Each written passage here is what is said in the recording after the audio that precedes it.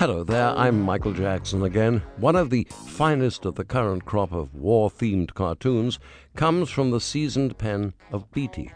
It shows two of our troops, guns at the ready, hunkered down behind a ruined wall, gazing ahead. And one says, "Is the White House finally thinking about withdrawing troops?" The other retorts, "No, they're discussing the possibility of implementing a phased schedule for the post-surge redeployment paradigm." Thanks, Petey. And that probably is the way that it is.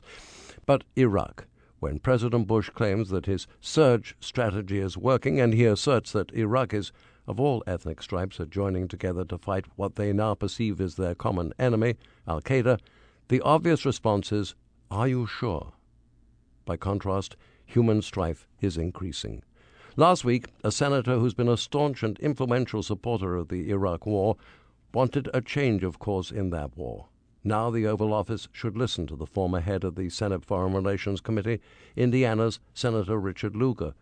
When a loyalist, such as Lugar, who happens to hail from Indiana, one of the few states in which the president is still popular, publicly breaks ranks with the party, that's news and important. After the Lugar speech, the president's almost immediate response was to defend the surge. This despite Shiites fighting Sunnis, Shiite radicals against Americans, Kurds against Arabs, criminal gangs against almost anyone, Shiites fighting Shiites, Sunni Iraqis in Al-Anbar province against Sunni al-Qaeda supporters. That's part of the scenario. Vice President Cheney and Mr. Bush don't just listen to each other. Listen to what's happening. Speaking of the president, his commutation of the prison sentence of Louis Scooter Libby saves his former aide from the sentence of 2.5 years behind bars, but by failing to issue a full pardon, he's evading responsibility for whatever role his administration played in letting the former CIA spy Valerie Plame affair build into the fiasco that it did. This is sure to be a dark moment in the administration's story. Mr. Bush's commutation was a further incident of a profile in non-courage. To the real credit of the United States, this country has been by far the largest AIDS donor over the past several years. We've provided almost half of all the funding commitments made by the various donor governments. The group of 8 industrialized nations have pledged to commit $60 billion to combat AIDS and other diseases around the world in the coming years, $60 billion to fight devastating epidemics, including tuberculosis, malaria, as well as HIV/AIDS. When measured against the size of the national economy, the American donation ranks actually 5th in the world. Again, we are by far the single largest donors, and at the recent meeting of the G8 nations, they pointed out that at least 10 million people will be treated for AIDS by 2010. Wouldn't it be wonderful, because it is possible, if it were to be treating with universal access to medications all those who suffer the slow death from AIDS? One of the real privileges of having been a broadcaster for so many decades has been the contact I've had with some of the most amazing people in the world. High up in those ranks is the former Archbishop of Cape Town, Desmond Tutu, who has never been shy to share his opinions on almost anything and to speak up very clearly when there is, as he perceives it, injustice. His style can be impish or tough and resolute. He's always effective. He pointed out recently that the gap between rich and poor in his home country, South Africa, is getting ever wider, to the point of possibly sweeping away the gains brought about by democracy since apartheid was overthrown in 1994. Using a biblical analogy, he claims that South Africans had crossed the Red Sea in their struggle against apartheid, but that very few had reached the Promised Land. Tutu added, "We're sitting on a powder keg over the matter of redistribution of wealth. The last I heard was that only 5% of the companies have a significant black influence on the Johannesburg Stock Exchange."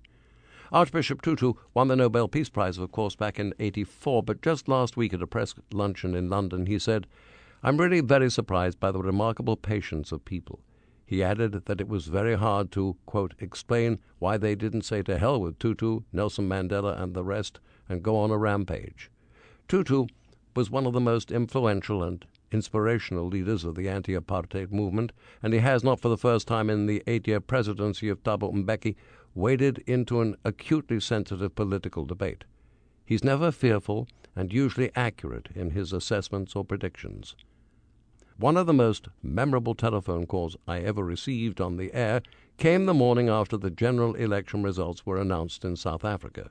Using the ballot box, not violence, apartheid was overthrown, and equality of opportunity was the watchword for all. The inevitable happened. Majority rule caused the ouster of the whites, and the government of the majority blacks was installed under Nelson Mandela. And just as I came on the air there was a phone call from the Archbishop of Cape Town, Desmond Tutu, and his opening words were, "Michael, when are you coming home?" I had spent my teen years in the Republic of South Africa, and he considered me a fellow citizen, despite my color. I'm white. It was a heartfelt offer, and one day I hope to be able to return to see the progress made peacefully. Because I live and work in Los Angeles, I suppose some comment would be expected about the current predicament faced by the mayor of the city. Yes, he's been having an affair, or as it's usually described on networks, a relationship with one of the better-known anchorwomen for the Telemundo television channel. Mayor Antonio Villaraigosa has been cheating on his wife, cheating on his children, cheating on the people who put him in high office. The woman is a political reporter. Aside from the troubling revelations about the mayor and his affair, what does it say about his fitness to lead? Their relationship has apparently been going on for at least a year and a half, and it's believed that prior to that, Ms. Salinas had affairs with at least two other Los Angeles influential politicians, Fabian Nunez, the California Assembly Speaker, and the former Los Angeles City Council President Alex Padilla, now a state senator. I think we, the public, have the right to expect that the people who deliver the news aren't, so to speak, in bed with those they cover.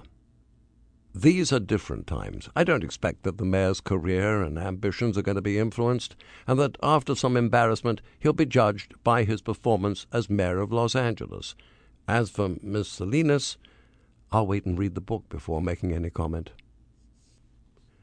As recently as 1960, the picture of America would show some 50% of households included children under the age of 18. Wow, has that changed radically. By the year 2000, the portion had fallen to less than one-third of families, and in a few short years, it's projected that no more than a quarter of all households will include children. And here's another change. It's one in perception, the perception of the purpose of marriage. That's tumbled from over 65% to only 41%. We are rapidly moving away from a child-oriented society to an adult-centered culture. Maybe we should all have been born then, rather than recently. Many papers have tried their hand at editorializing on whether or not in these fearful times when stories about planned terror events are reported over much of the world, whether the United States should emulate London with their camera network. The speed with which London's surveillance cameras helped identify their most recent would-be bombers was an eye-opener. By the end of this year, it appears that Lower Manhattan will have installed a similar permanent system of cameras. It becomes both a forensic tool and, officials hope, a deterrent to many would-be terrorists. This could become more and more intrusive and open to abuse, raising some constitutional questions. We have a very different constitutional system, and before our cities are wired with a similar system of live roving electronics eyes, I would expect to hear much debate as to what it means in terms of surrendering privacy. Millions of private cameras already guard building entrances, but American cities don't have extensive live networks tied to a central surveillance center, as does London.